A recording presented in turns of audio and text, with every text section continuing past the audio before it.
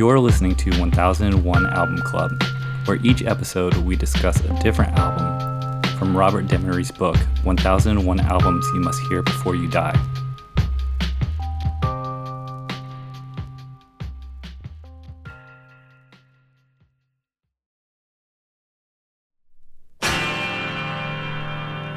It's been a hard day's night, and I've been working like a dog.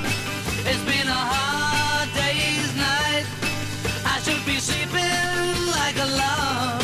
But when I get home to you, I find the things that you do will make me feel alright. You know I work all day. For this episode, we'll be talking about the Beatles, A Hard Day's Night. In the room, I have Sean, Hi. Adam, and Ben. Hello. A Hard Day's Night is the third studio album from the English rock band The Beatles, released on July 10th in 1964 on Paraphone Records. It was produced by George Martin. The genre is rock and pop rock. The English album has side one containing songs from the soundtrack to the film, and the North American version of the album was released 2 weeks earlier by United Artists Records, with some songs removed and replaced by instrumental versions of the songs. Well, it had both versions, but it has some instrumental versions. It's terrible. Anyway, kicking off with one of the most recognized guitar strums in music history, A Hard Day's Night rings in a new stage for the Beatles. As the leaders of the 60s pop rock movement, they wrote 13 original songs for the album and star in the iconic Hard Day's Night movie. The album moves even further away from the homage of the band's influences and shows the band coming into their own as performers and songwriters. The album is full of concise pop melodies with beautiful harmonies, tight arrangements, and colorful, joyful choruses that are impossible to forget. Paul McCartney and John Lennon seems to be in perfect balance as songwriters. Always the trendsetters, the Beatles wanted to avoid mediocre pop music films such as Elvis's previous ventures. A Hard Day's Night was shot as a modern documentary or cinema verite style in black and white, showing the band's energetic performances offset with dry, cool wit. The album and film both became instant hits, inspiring countless other musical groups. What did we think of A Hard Day's Night? And they had me at the first chord, man. I know. Dude. Seriously, just that jangly 12-string. And then it goes into one of the harder rock songs that the Beatles have played as of this point. You know, I like the song Hard Day's Night. I think it's a cool song. I feel like I could talk for a while about this, so I'm just gonna ease up on the gas for a second, let someone else get in. Yeah. I think it's great. Beatles were a formative band for me as like a preteen, I think is when I really got into them, because my mom had a bunch of their vinyl records laying around, and so I would just dig through whatever her or my stepmom had. She was a big music listener, so I got a bunch of these records.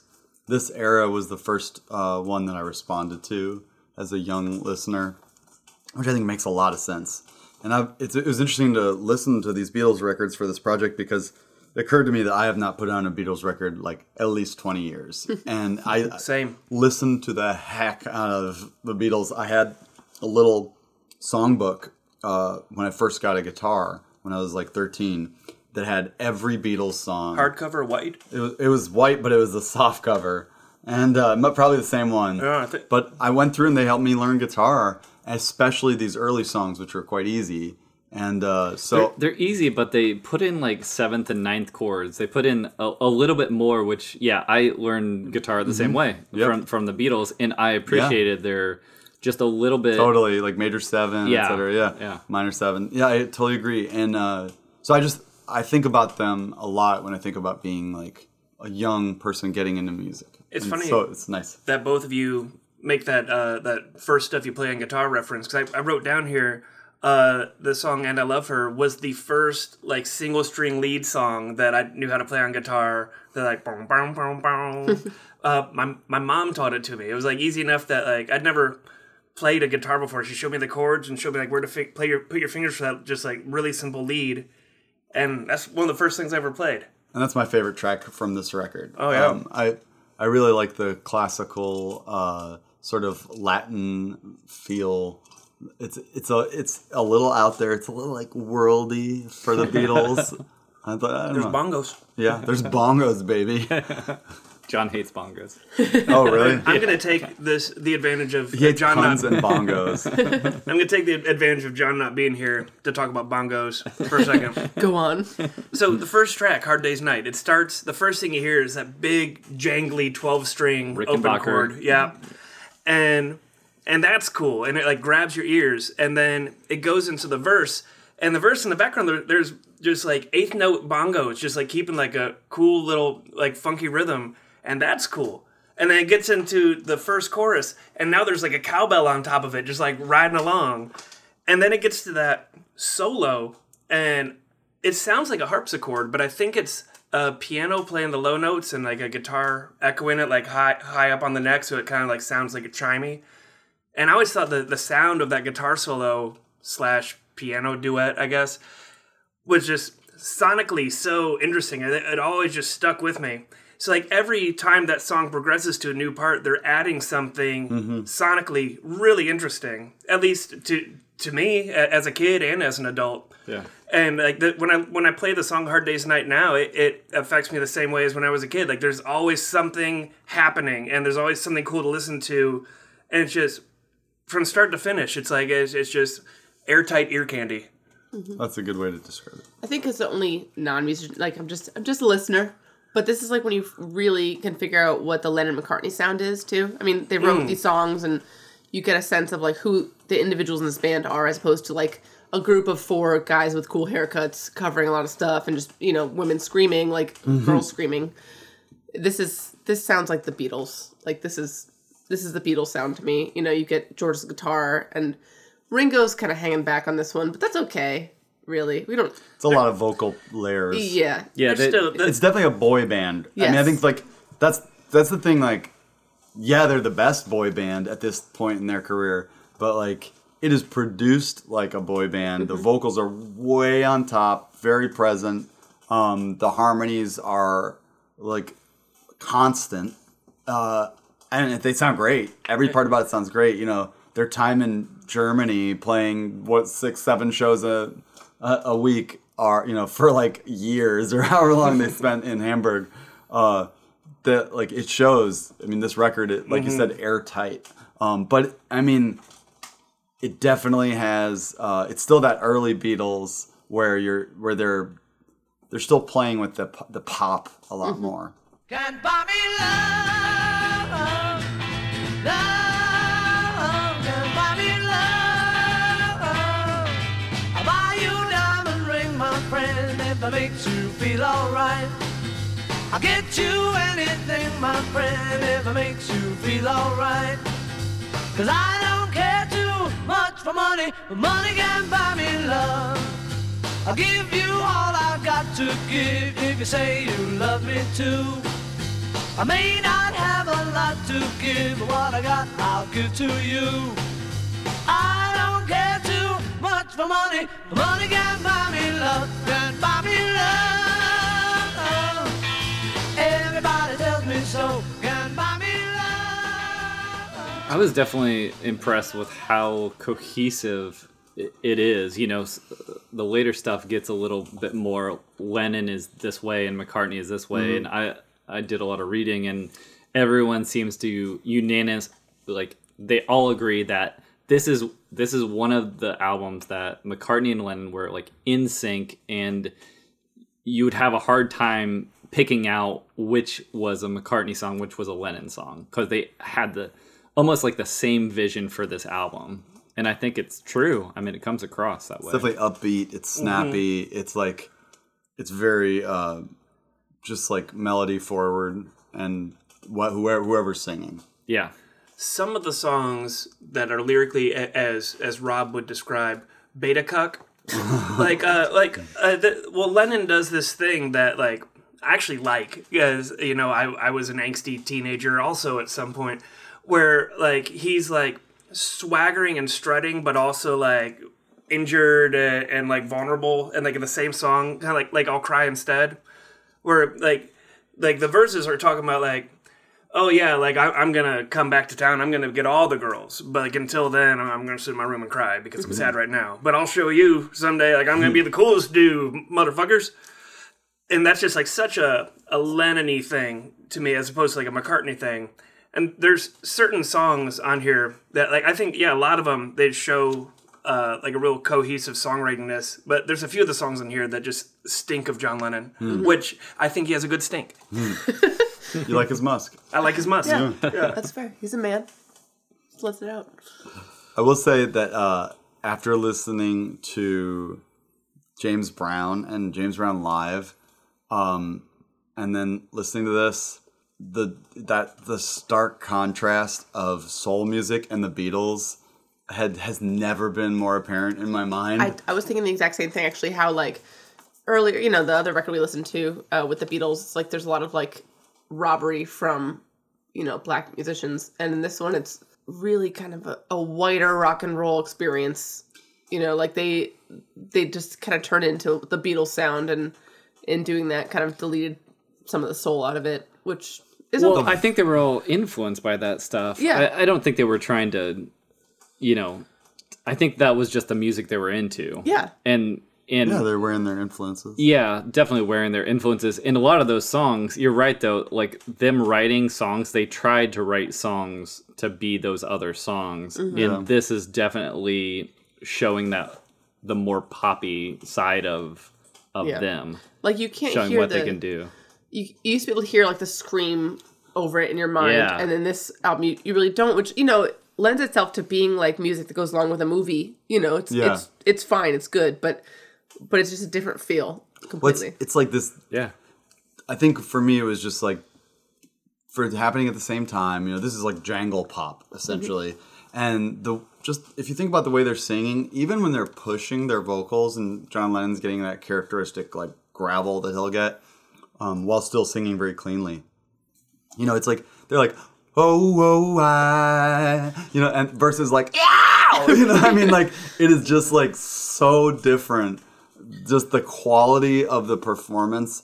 Like, they're pushing, they're still singing hard, but I don't know, it's just like for two really important things happening at the same time across an ocean, I was stunned by, like, the easy sort of the relaxed quality of this versus the, like, aggressive quality of James Brown. And I'm not saying one is better than the other. I think as an adult, I'm more attracted to listening to the James Brown because the performance is what lingers with me. But these are good performances. Like, you know, his voice is breaking up a little bit on a lot of the songs, and, like, they're pushing. It's kind of like the difference between power pop and punk, where you hit the same audience. People love this, you know, both feelings, but that's just, there's a difference there. Yeah. I would say that 12-string also puts a new spin on this kind of music, and probably inspired a lot of people, including the Byrds and later musicians. The Byrds said as much, I think. Yeah. Yeah, I think it's on the Beatles anthology. It was the first time I heard David Crosby be like, oh yeah, the first time I saw Hard Day's Night, I just went out and bought a Rickenbacker 12-string. Yes. Yeah.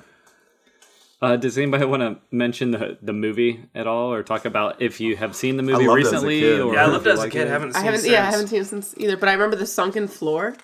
Like, they had this really cool Oh, that's Help. space.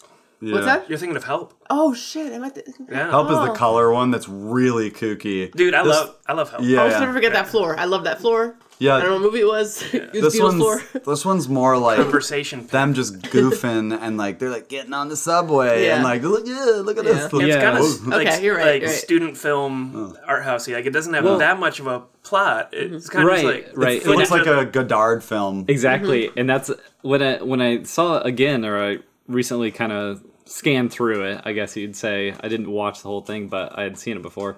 But yes, Breathless came out in 1960. I just made the connection And- thinking about it. but it came out before, and it definitely takes on that.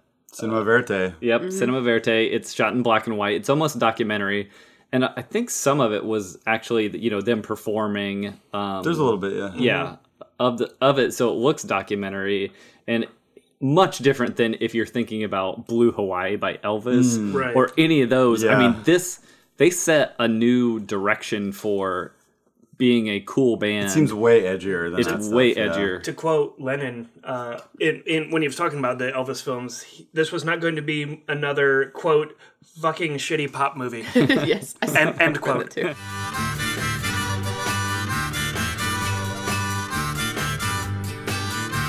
I should've known better with a girl like you, that I would love everything that you do, and I do. Hey, hey, hey, and I do. Whoa, whoa, I never realized what a kiss could be. This could only happen to me. Can't you see? Can't you see that when I tell you that I love you, oh, you're gonna say you love me too. Oh, and when I ask you to be mine, you're gonna say you love me too. Well, and the funny thing is that if you were to ask me just what A Hard Day's Night is, I mean, I've seen it a bunch of times as a kid. I would say it's a bunch of young guys goofing around to the tune of their pop music. And it's crazy because it's like, in a weird way, I feel like it's set sort of a precedent for, like, I'm trying to think of what would be a comparable thing, but like a Blink 182 music video or something, like some sort of goofy pop. I recall there being like videos of just a bunch of fun young guys just out on the town goofing, and like there's boy bands that use that angle. It's like where they're really selling, even if John Lennon thinks that they're not making a shitty Hawaiian Elvis movie, they are making something else that kind of sucks. I mean, they're making But it's in content. black and white, man. yeah. No, but I think that actually kind of set the stage for a lot of what's happening now, which is like just making content. You can't just be a band. Now you have to also make movies. Now you have to be multimedia artists. And I think maybe even going forward, when there's a Beatles album that corresponds to the movie, we should watch that movie as well, just to kind of give the context. Continuity. But it definitely became a thing where you can't. It's like the fan experience that they really enhanced by making a film as well. And I'm not dogging. I'm just saying that like the idea of the whole thing where it's like, it's not enough to be a musician, and now you have to be like this charming. Oh, now it's like, now you have to look at us. Like before, like we could just put a photo on the cover and it could be like faded, but listen to the music. What does the music sound like? Now it's a bunch of these people who have to be charming and funny and cute and like. It's definitely the whole package. Yeah, exactly. Yeah. Which is why they blew. All you had to do is aim a camera with a microphone at them, and they were just weaving gold. Yeah. Those guys just. They didn't need a plot. Yeah. Right. Yeah. They were doing fine. Yeah. Good cover, too. I mean, it's kind of an iconic film strip cover. Yeah. It's pre-Andy Warhol, but it has a very Warhol feel to it. Yeah. You notice that like everyone kind of like experiments with some goofy faces except for Ringo. Though at the bottom, it's like He's got to be taken seriously. He's Come the on. serious well, one. it's like he's getting his passport photo 5 times. Ringo wasn't Like really it's like as poor dude quick. didn't get the memo. Oh no, dude! Like make the different faces goof off. It's gonna show like the many sides of Ringo. Right. But also like Ringo's face was kind of funny anyway. Oh. So, Birch, you mentioned earlier about the American version of this. Let's just talk about that briefly. So, I listening to this as an adult as opposed to as a kid, because I didn't listen to it in between. I've listened to it this past week, and before that I listened to it when I was 12. Shared experience. I think I like this record. The tracks that I really like on it are at the back end of the record. I think the record's real bottom heavy. I think it's got a lot of sleeper sluggers in the back end of this record, and that's where the label gutted it. Like they took out. What did they take out? Anytime at all? Yeah, they took out Anytime at all. The Things We Said Today, When I Get Home, You Can't Do That, and I'll Be Back, which are probably like 5 of my favorite 6 songs on the album. And then just like replace it with instrument. Like what are they trying to do here? I have no idea. I have no clue who thought it was a better idea. I understand the idea of cutting out stuff that might be like less like poppy, But then who the fuck cares about putting an instrumental on? Now you just made a weaker record. Anytime at All is always has been my favorite track on this record. It's so cool. It's driving. It's rock and roll. It's the kind of song that made 12-year-old me want to ask for an acoustic guitar for Christmas. It's got that cool big like. It's got that thing where the song ends and they do a big hit and let the chord ring out, and when you turn it up, it like shakes the speakers. It was like one of my first rock and roll experiences, and it didn't make the cut. Like, fuck you, Parlophone. Yeah. Parlophone's the label. Yeah. Well, it was United Artists. It was the. All right. They had the tracks. I just don't know. Oh yeah, Parlophone was the UK release. Yeah. Yeah. Yeah. I thought it was a British. I just So, I apologize, Parlophone. your send a letter. version of the record was just fine. We good. I don't know. Again, this is maybe they thought it went along with the movie because they do have some instrumental stuff in the movie, or It's they not a wanted to make that. soundtrack. But It's an album that has a feature-length music video. it's true. Yeah. Or is it? Or is it? Can never tell with those guys. Well, great record though. Yeah. I mean, Yeah, I think this is maybe even more than the earlier with the Beatles. I mean, love the Beatles. Don't get me wrong, but this is definitely them. This seems This more is their quintessential. This is their style. Yes. If you're gonna It's say Lennon McCartney, as Sean said. Yeah. yeah, and classic songs. I don't know if there's even a dud on this, or a It's got I would cowbell. say weak track. Dud. I'm just happy to dance with you.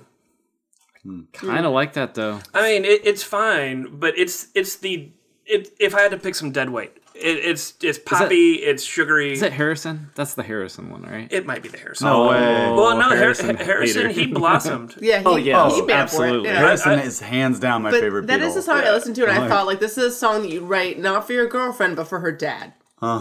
Yeah, George. Yeah, it doesn't even say like in the first song like I don't want to kiss you. Yeah. Like, No. yeah, you do. Yeah. Quit talking to her dad. Right. All right, I think we all agree. Goes It's by in the- John Lennon and goes Paul in the book. McCartney, by the way. Yeah. Ah, What is? They can't all be I'm winners. happy just to dance Oh, with you. but he sings it. That's what I meant. he does sing Oh, it. okay. Harrison is the They just vocal. passed it over to Yeah. him. They Yeah. give him the stinker. They threw one of the See how best. you manage it, George. You sing to her dad. Young blood. George just gets to dance with the girls while John and Paul, Yeah. Lord knows. I mean, doesn't John like have a kid? Yes. Does he care? No. No, he didn't. Unfortunately. Oh.